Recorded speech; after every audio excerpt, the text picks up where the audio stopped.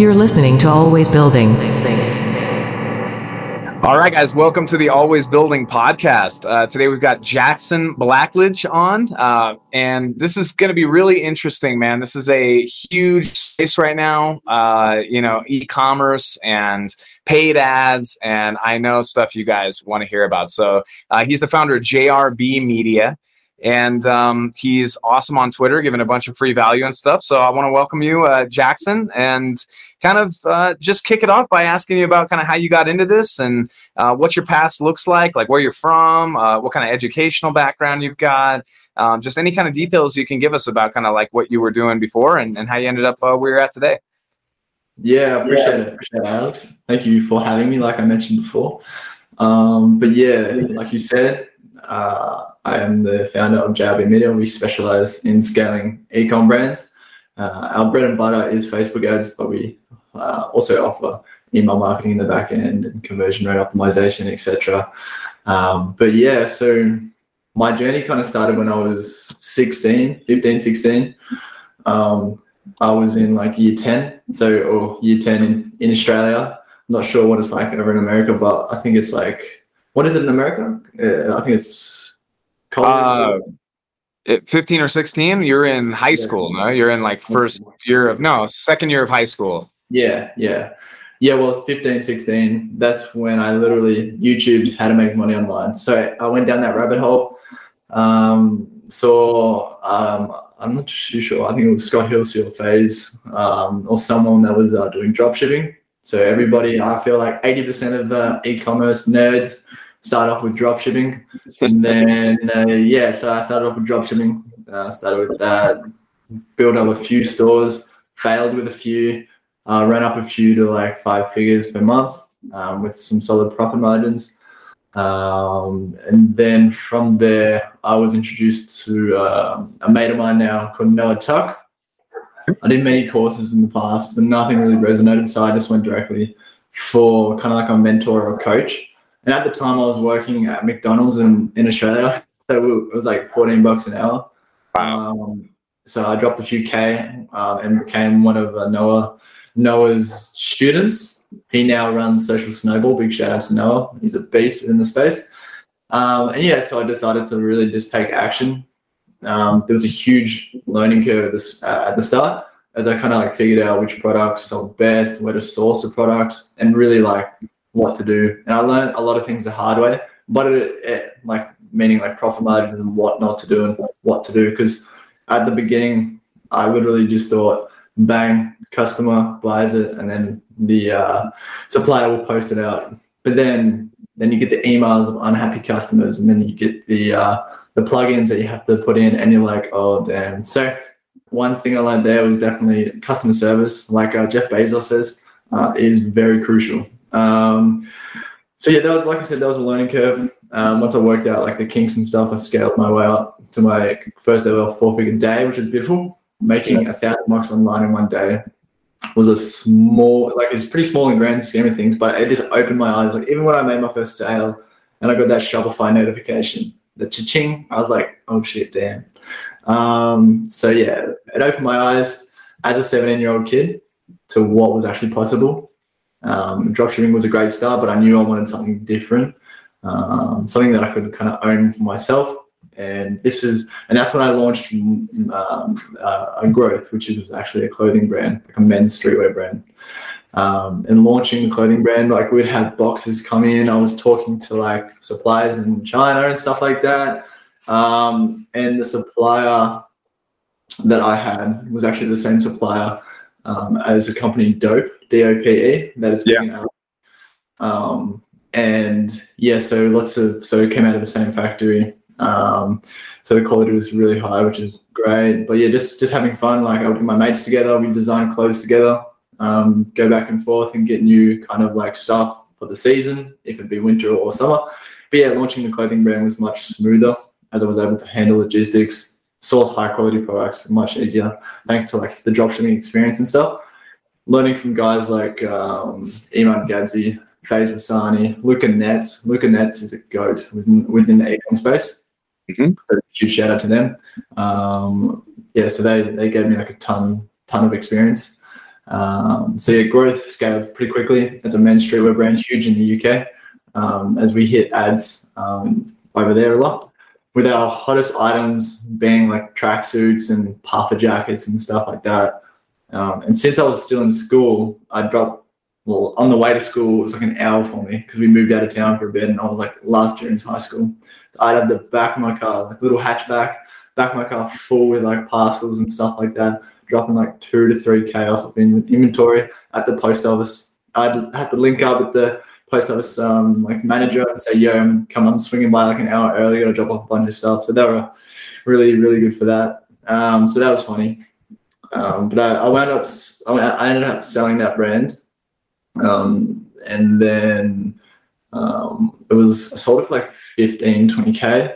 And then that's when I used the capital to kind of start other projects, going back into dropshipping and starting JRB Media.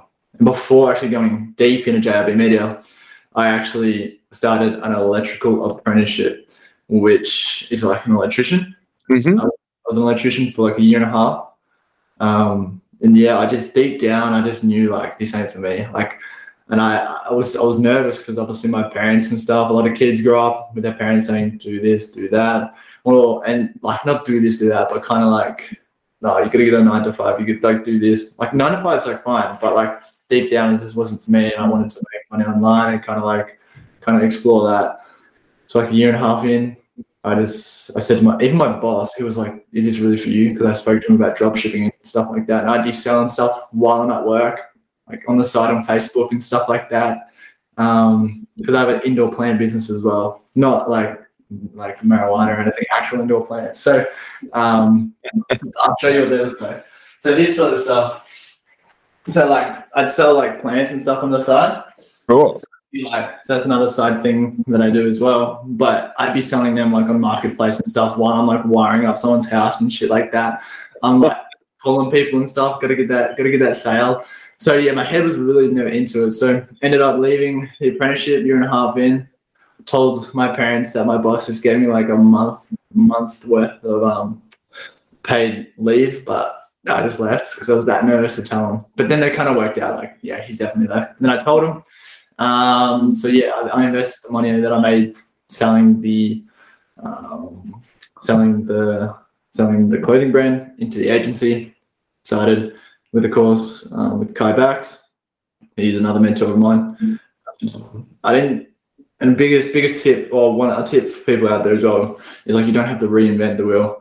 So what I did was just applied what I already knew from the past to my agency and listened to what people who had passed on it and like customers and clients want really. Yeah, amazing. Yeah, exactly. Really great, dude. Really great. I got a couple questions for you. I'm gonna kind of dig in a little bit. We'll see. If the people can, get some value, even more value. I think, not reinventing the wheel is a great way to start, though, especially in e-com, right? So I'm curious, are you still running e-com brands right now of your own, or are you like fully committed to the agency? Yeah, well, good question. Because the thing is, like, the past year, I'm like running up the agency, kind of focused on that.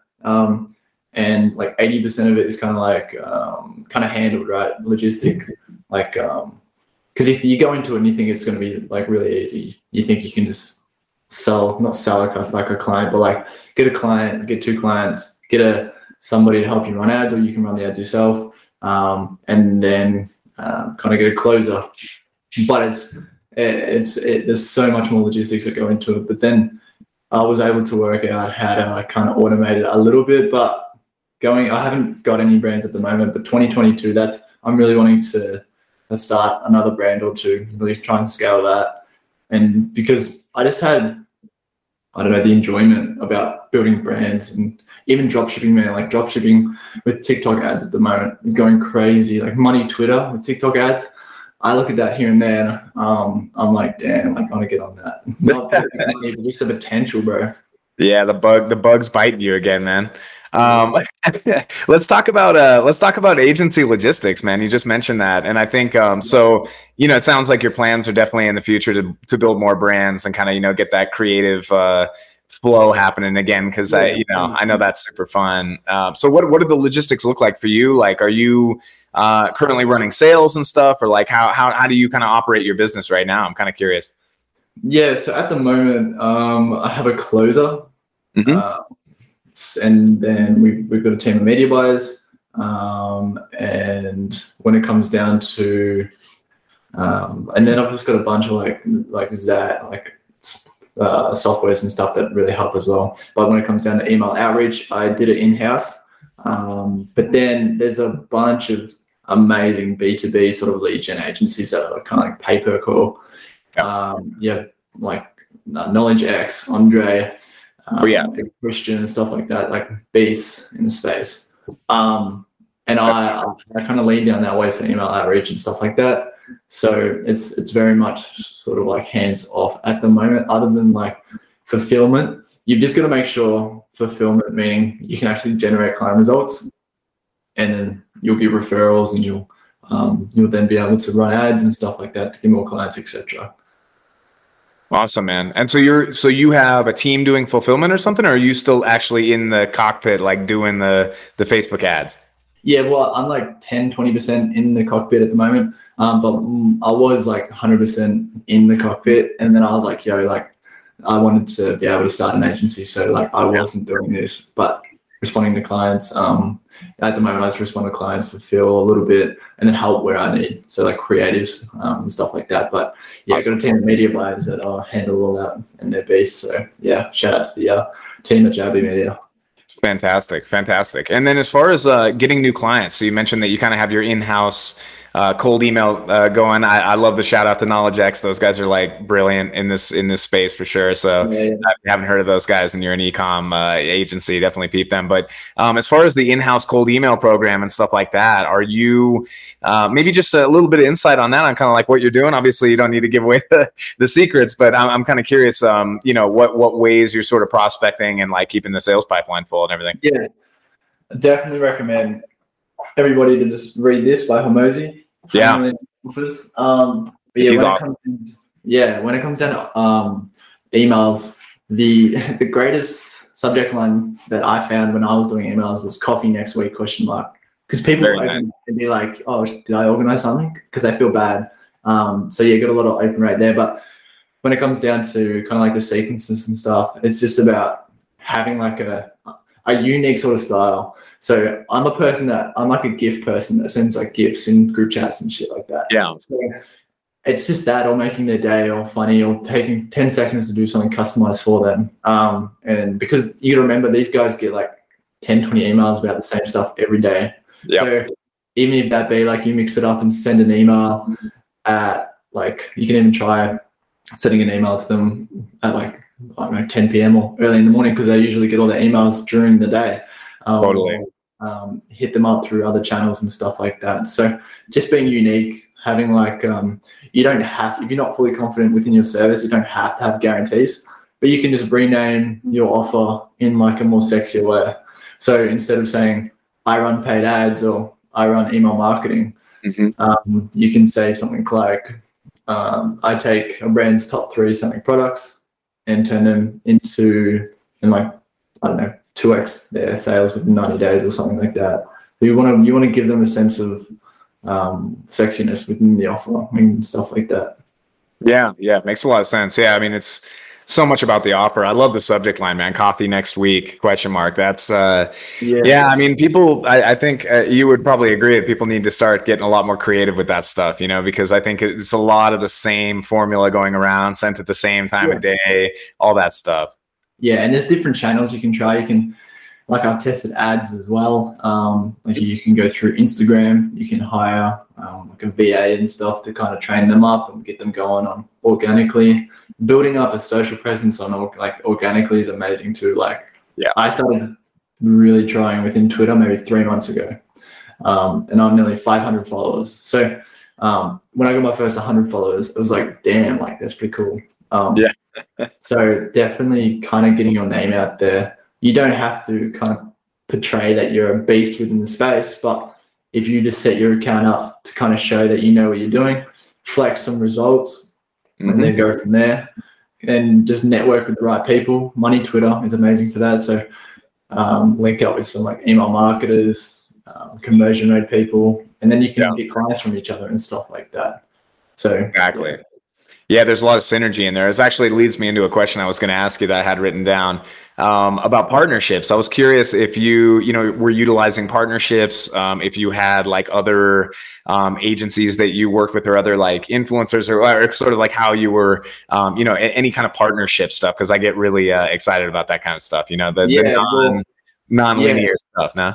100%. Well, yeah, that's within the kind of like networking and partnerships realm.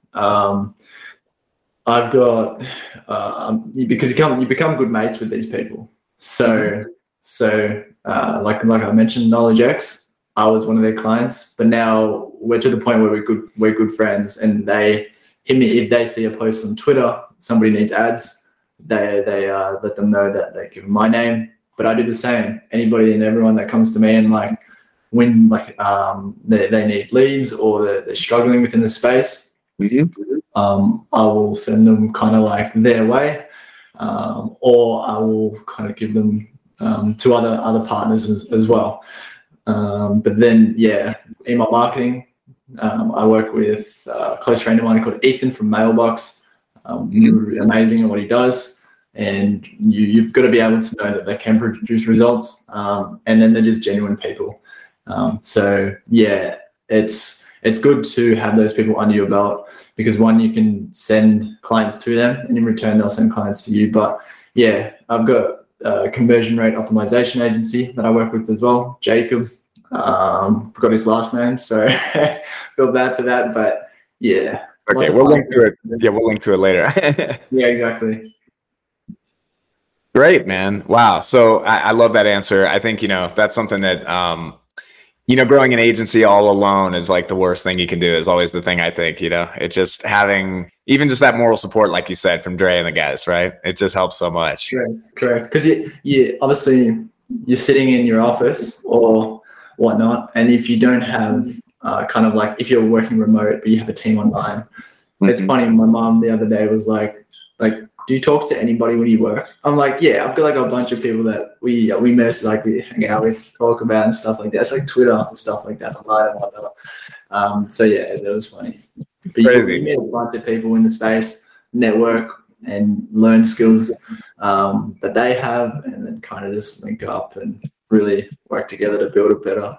Well, and you brought up, Alex Hormozy and these kind of guys too, where there's just, these guys they're kind of like a unique breed in the space as well that are kind of popping up. I kind of see, you and Andre and a lot of the other guys in Money Twitter sort of, going down that path slowly, right? Like where you guys will end up being that too, where I think, it used to be the Tony Robbins model and the Ty Lopez and the on stage motivational, like hurrah, hurrah. And then they have the like Lamborghini and the thing, this whole thing. And now there's this new crop of guys who's like, look, man, it's a little more, it can be a little more real than that. You don't need to, over sensationalize, right? That's it. Yeah. I'm the type of guy that, I'd love to buy a fully synced up car, but then I'm like, I could invest that and like chuck that into like Bitcoin or something like that. Yep. But it's also good to treat yourself and chuck it under the business name and call it a business expense. Sure. No, there's wisdom to that for sure. But I guess it's more so the spirit in which they're doing it, right? In which you're doing it as well. Like you're sharing, with us right now, you're sharing a bunch of what you're doing on Twitter. You're always sharing, knowledge that can help somebody, and you're not really asking for anything in return. It's just you're just throwing it out there to like, and so I guess my question I'll ask on that is sort of, this is something I've asked a few people, and it's always an interesting answer. Where do you feel like when you're teaching, because obviously you're pretty damn successful for your age and where you're at right now, but there's obviously people more successful, but you're teaching, do you feel that reciprocates and like makes you better at what you're doing through teaching? Because I wouldn't say I don't feel better, but because I've been through the path, like, and I've not messed up, but I've done so a few things that I like make sure, like I tell people, like, you don't have to do that, bro. Or like, you don't have to, like, let's not do that. Like before they get into that position and go, oh shit. But a big thing you can't. I think it was Kenzo that said this. I saw it on his Instagram, but you can't compare your chapter 1, 2, or 3 to someone else's chapter 10, because comparison, bro, it's the worst thing you can do. That just messes you up mentally, because you could be on my Twitter, for example, and people starting out. Everybody starts somewhere, right? Like back like 2-3 years ago, I was drop shipping and losing money on Facebook ads, and then started the clothing brand. Nearly lost all my money in during school because I thought the clothing brand was gonna like not be successful. So yeah, you really don't want to kind of compare yourself, and just start what you kind of want to do, and just really believe in yourself. But when it comes down to your question about teaching, I do enjoy teaching. There's a lot of other people that are better, like when it comes to like coaching and the way they speak, and I don't know if it's just the way they tell people. But if people like come to me for advice or whatnot, and like in Twitter messages and stuff like that, I'd happily just let them know what's up and kind of send them links. Like, it doesn't have to be me. Like, if somebody wants to whip up a store or kind of build a store, like a Shopify store, I know a few people that's what they do. They help people build stores. I'll just link them, just say, yeah, this is the person for you. But if you need help within this realm, like, hit me up. So yeah, good karma will come down the track, but always just helping people out and letting them know like what my tips are for what you should and shouldn't do. But it's their journey in the end, so they'll kind of work it out. Love it, man. Love it. Really, really good attitude. 100%, like great mindset and good attitude.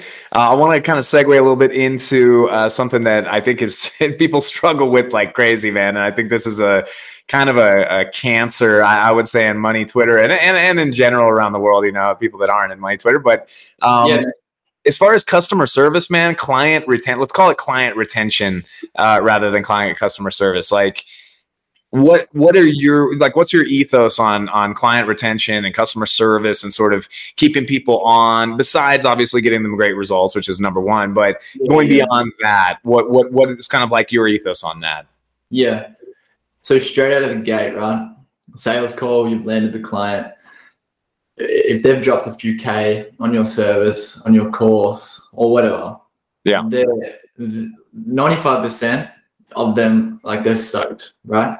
They're ready to go, blah, blah, blah. But there is a thing called buyer's remorse, where little things, the tiniest thing, could hit that and be like, oh, actually, like, did I make the right decision?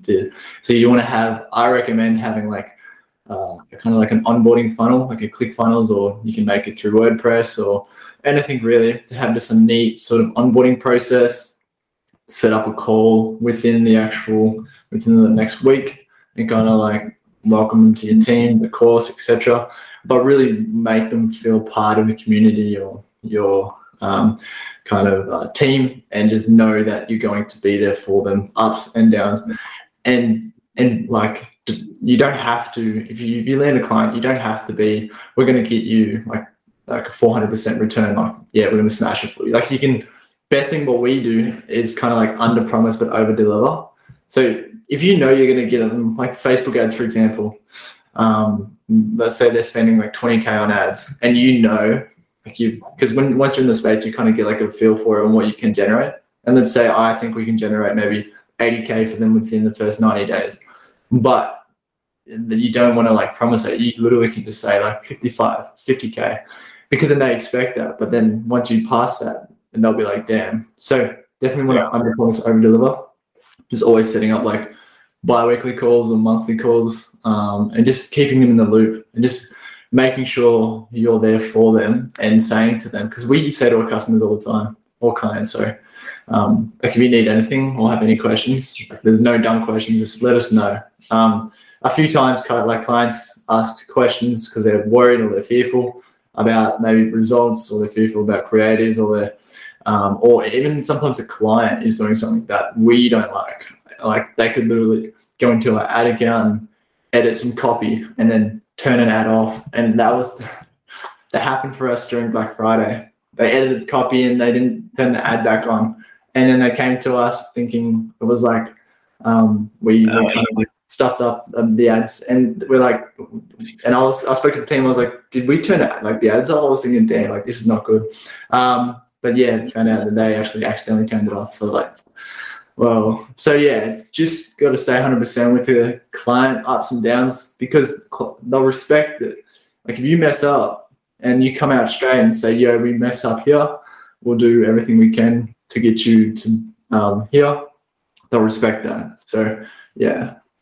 Yeah, really good tips, man. I love the part about onboarding and just making sure that that buyer remorse is sort of, leveled out, maybe not lowered, but leveled out, so they're kind of on an even keel, because it can be horrible when they get, they have an attitude and they get scared from the get-go, and they don't let you do your work too, That's it. And you try to avoid that. Like if you get that vibe on the sales call, like I've had a handful of clients that are ready to drop a few thousand on our service. But you just get that vibe where they're not going to be client, like micromanaging and stuff like that. Mm-hmm. And that's when you kind of step back and you're like, is it going to be worth it? But that's when you just refer to another agency that you're close with, and sort out a commission, and they can either bring them on or not. Yeah. Super smart, man. I know it's one of the most painful things, and those bi-weekly, monthly, bi-weekly calls, can get crazy too. How do you deal with that? Like, as far as like, kind of staying in touch with these guys, is it you doing that, or are you like assigning that to somebody else, or how do you generally handle that right now? Yeah. So the onboarding call, well, that's when myself and kind of like the team jump on.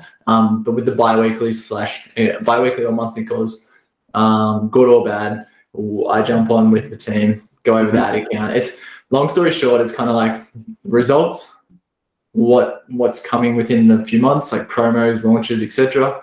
And then just really kind of like dig down into a game plan. If that be, we look into the Shopify analytics, conversion rate could be down, so we'll bump that up. We'll try and bump that up. Or if we're needing to add a few plugins or apps to the store, or if we're just really kind of, and then get into the trenches and just really set up a game plan for the next month or 3 months.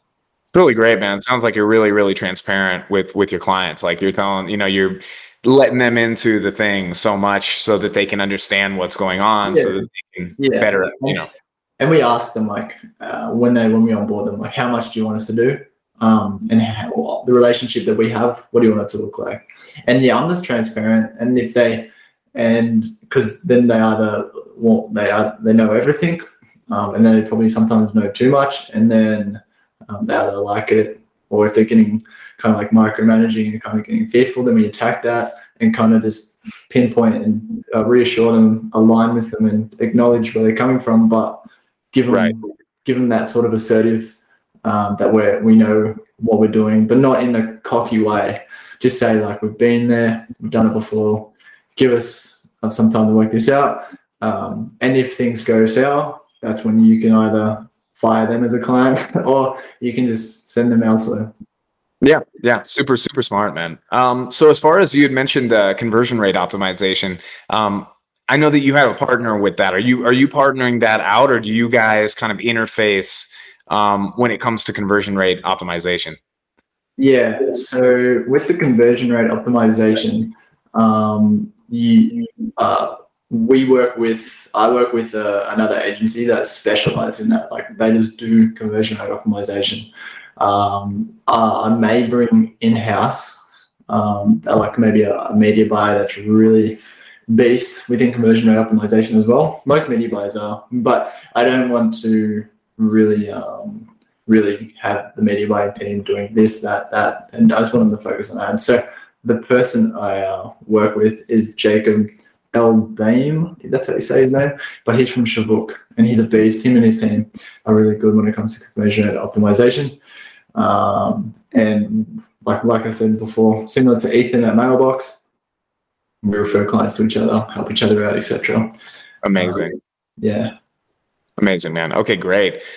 Cool. So let's dive into Facebook ads for a second, man, because I know it's your it's what you're doing. It's what you're in every day. It's what you've gotten results in. It's how you've scaled your brand. It's now how you're scaling other people's brands. So just kind of maybe an overview of like, somebody trying to get into this, someone trying to jump into Facebook ads. Yeah. What are your tips and tricks and any kind of stuff that you just see working really well going into 2022 that people can jump on? Yeah, for sure.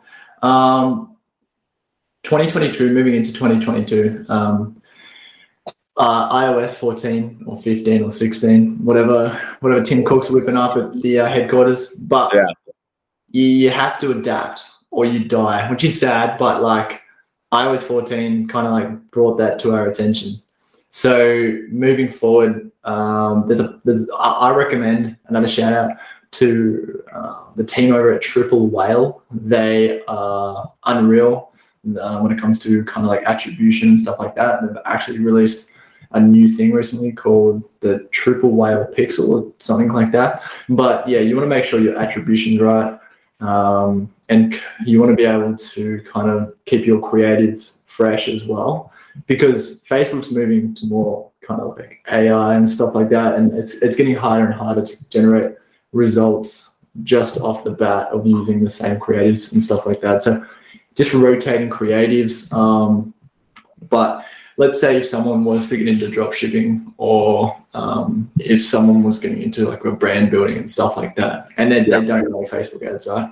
Like Facebook ads, you can try and learn it on Facebook, YouTube, etc. But if you're not confident with Facebook ads or Google ads or anything really, you can literally hop onto, or you can either jump on Money Twitter and kind of find somebody that will either split profits with you, or you do like a sort of like a monthly thing with them, or you can even hit up on the farm and stuff like that. But yeah, 2022, man, I would just say like creatives are a huge thing.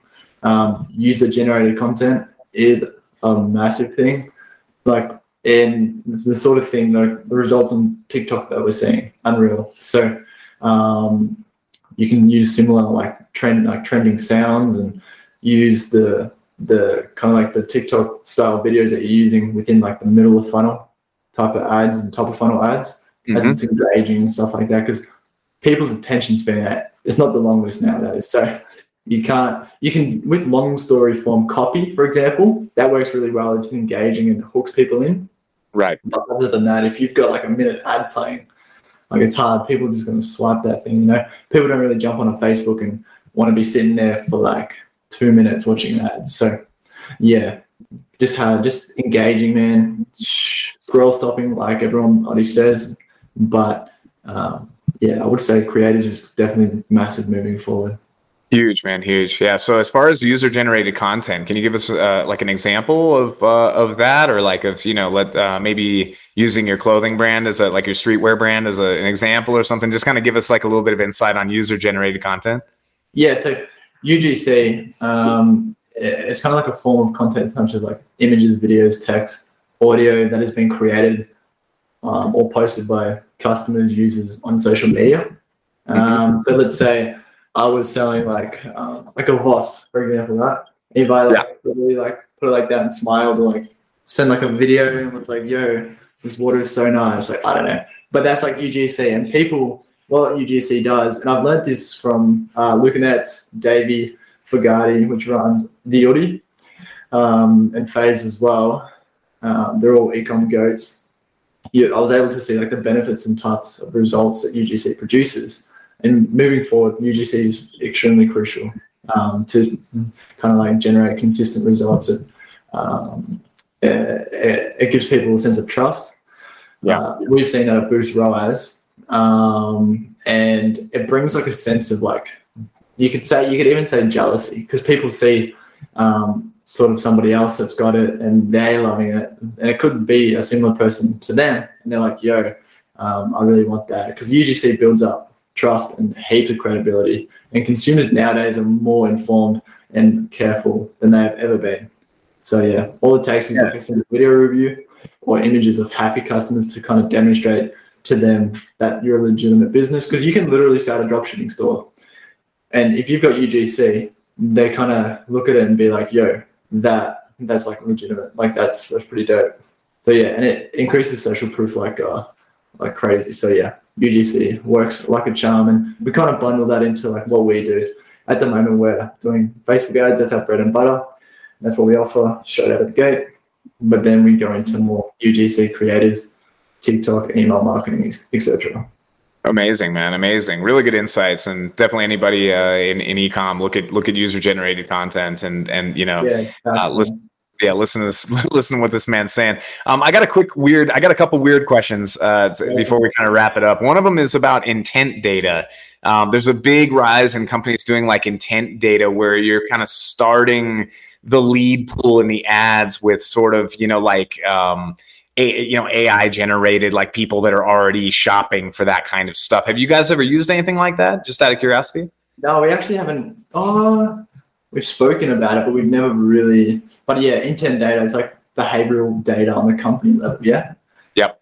Yeah. So what we do is before bringing on a client is look at their competitors, followers, and yeah, we do to a T, but probably not as. Yeah, I haven't actually read into that too much, but yeah, we look at competitors, what their followers are seeing, what their followers are doing, and then we can target similar sort of people to that level, and we get to know sort of like what they resonate with, where they're hanging out, where they're kind of like mingling within social media, and then with the right data, the right copy and creatives. So that always helps. We get our clients to fill out within the onboarding funnel like an audience diagnosis.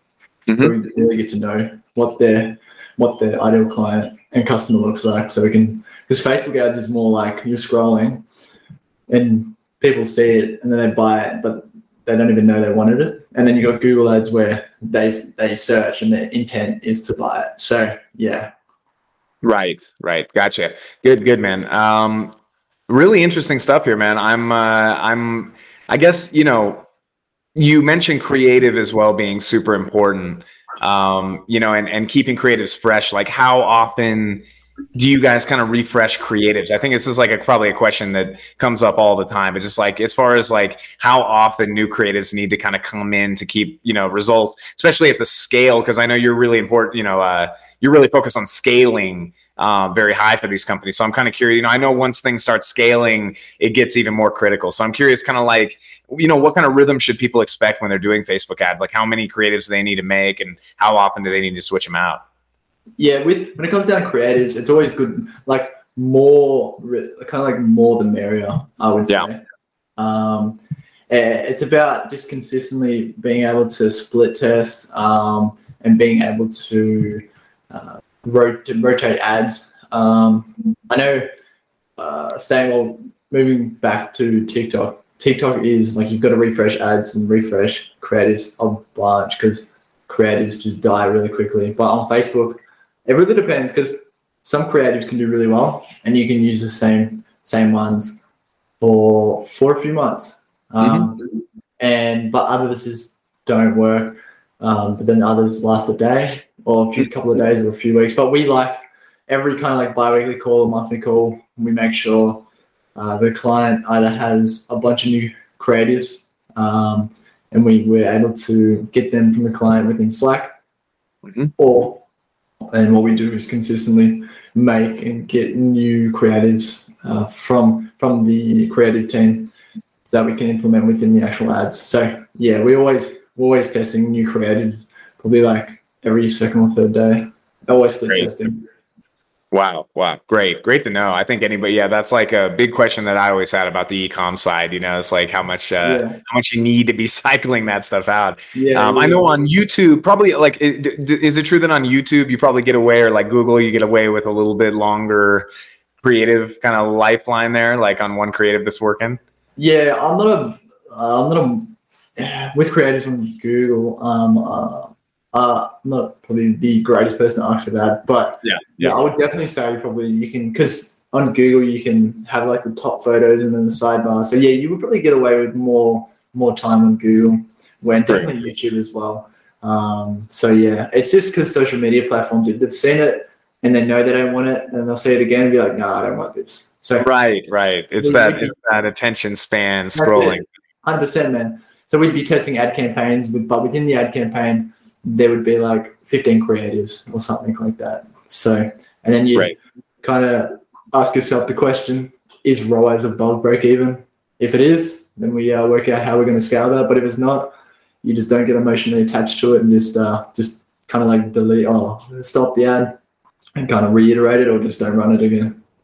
Amazing, man. Really good. Don't get emotionally attached to your creatives and your stuff, man. I think, and in the agency space, I would say you probably are feeling that too, right? It's kind of like in the agency world, you're kind of testing things all the time. You're trying to get new clients in, and you just have to be, kind of like have distance from it. No, that's it. Because even with some sort of like creatives that we make to run ads or scripts within emails or offers. You could be whipping them up for like an hour or two, and you're like, damn, like this is good. Like I'm gonna get so many clients, or like I'm gonna get so many clicks, and you don't get anything, and then you're just like, oh sweet, like that was awesome.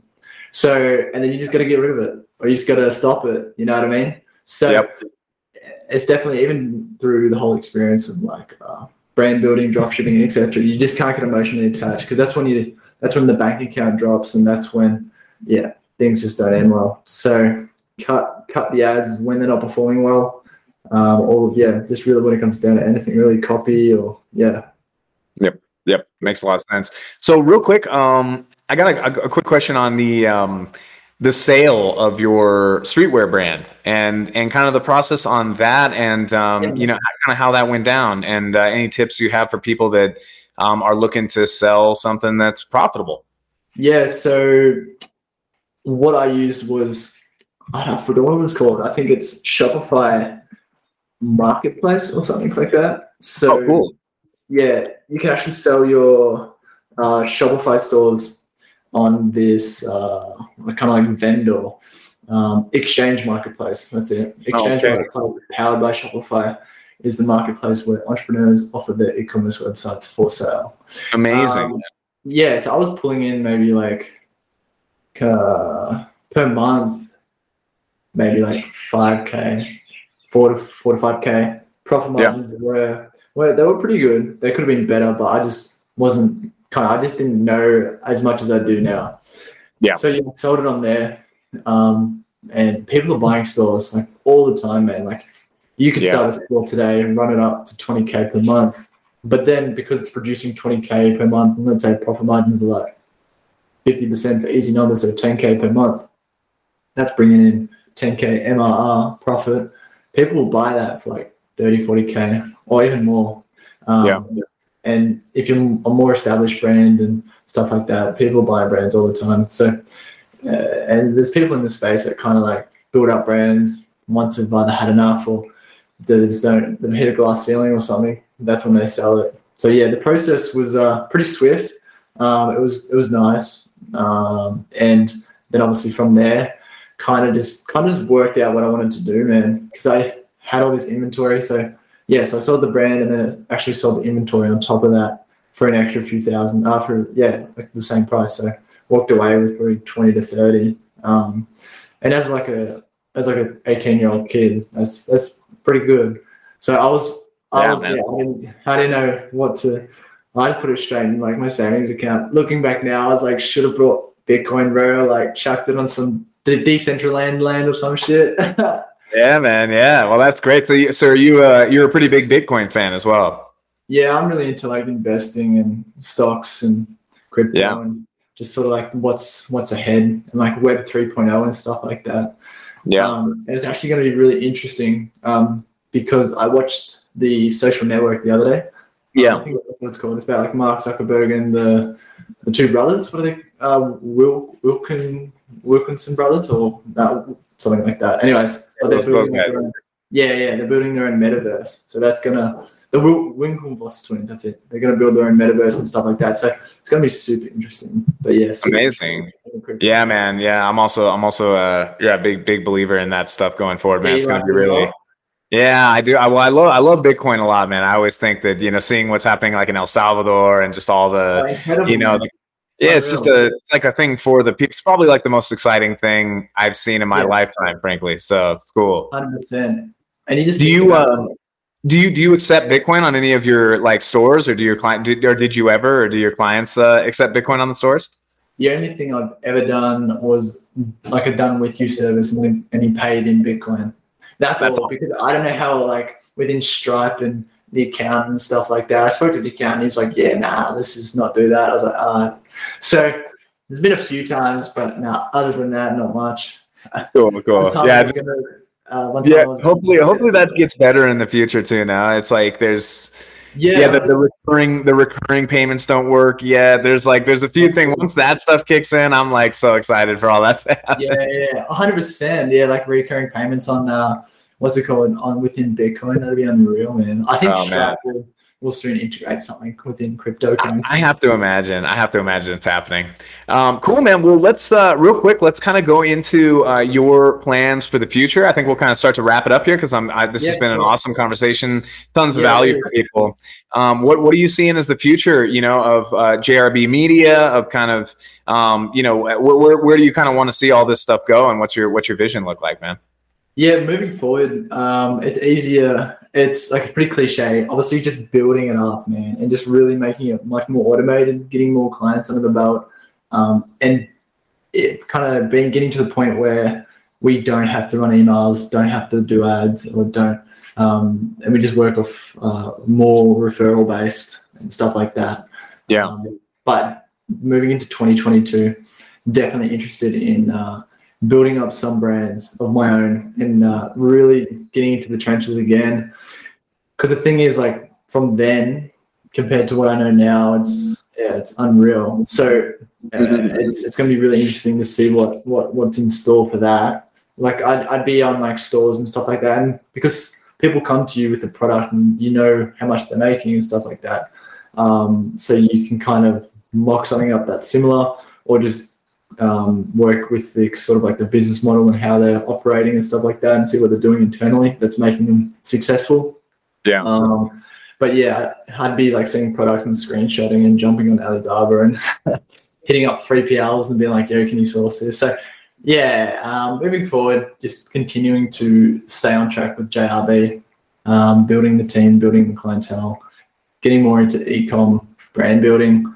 And just there's so many opportunities, man. Like, for example, Alex from Closerify, when it comes to like sales and stuff, and even if like founders and stuff or people interested in closing, like if they just want to make some spare, like if they want to use the skills that they've learned over their time and earn some extra money for themselves and other agencies and stuff, and kind of like sell, I don't know, programs and stuff like that. Like, you can earn more money that way as well. And whilst you're doing that, you're sharpening your skills. So I love crypto and investing and stuff. And there's a bunch of people that are selling like investing courses and stuff like that.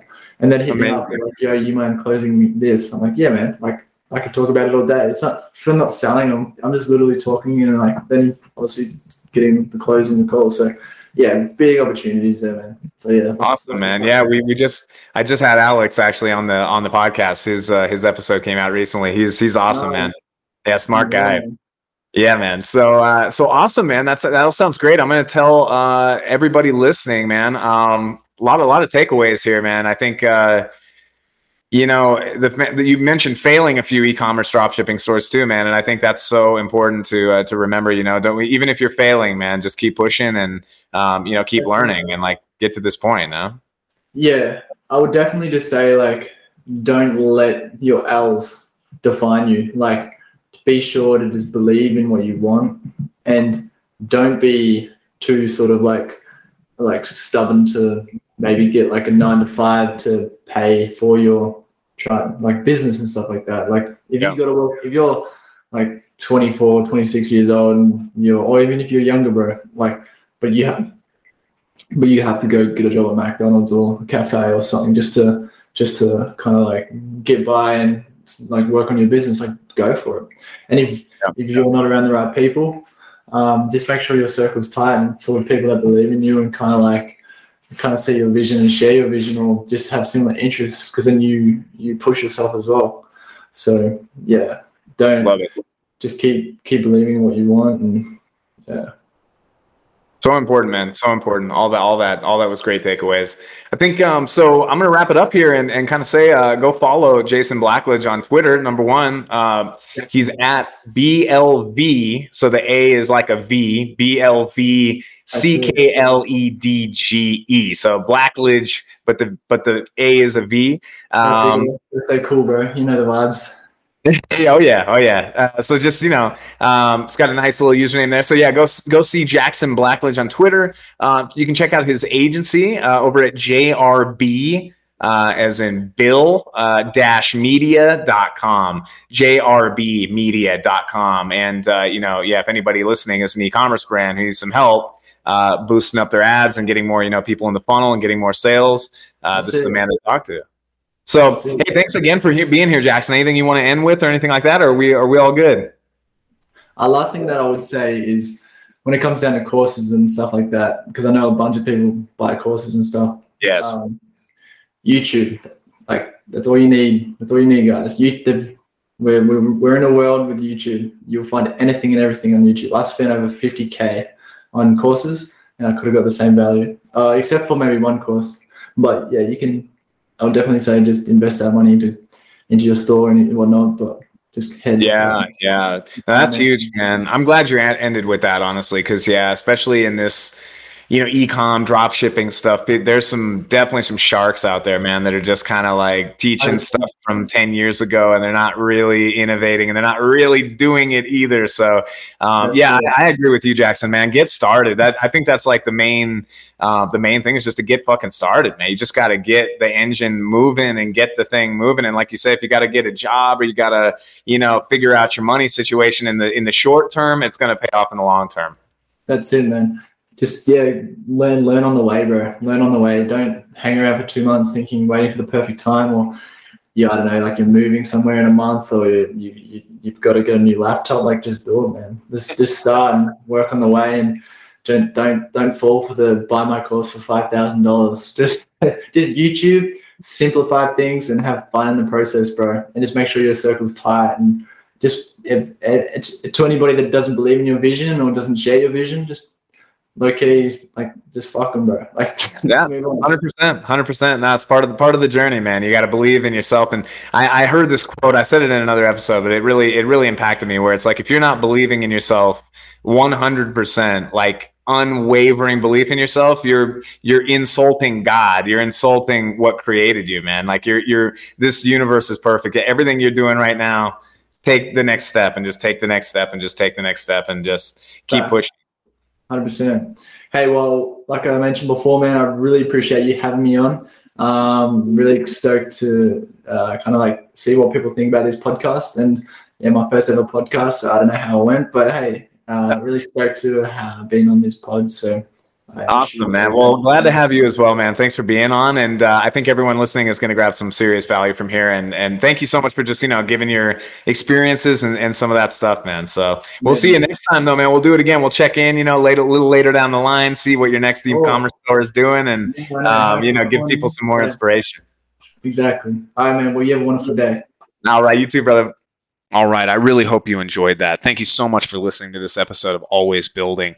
If you want to learn more about Always Building, our community, our membership group, and exclusive webinars and trainings and discounts on software and all kinds of fun stuff, get help along the journey so you're not all alone, go ahead and check out alwaysbuilding.io. That's alwaysbuilding.io. And again, thank you so much. Best of luck on your journey, and you just let me know. You can reach out to me on Twitter or via email, alex@alwaysbuilding.io, or at always_building on Twitter. Okay, thanks again. Have a great one.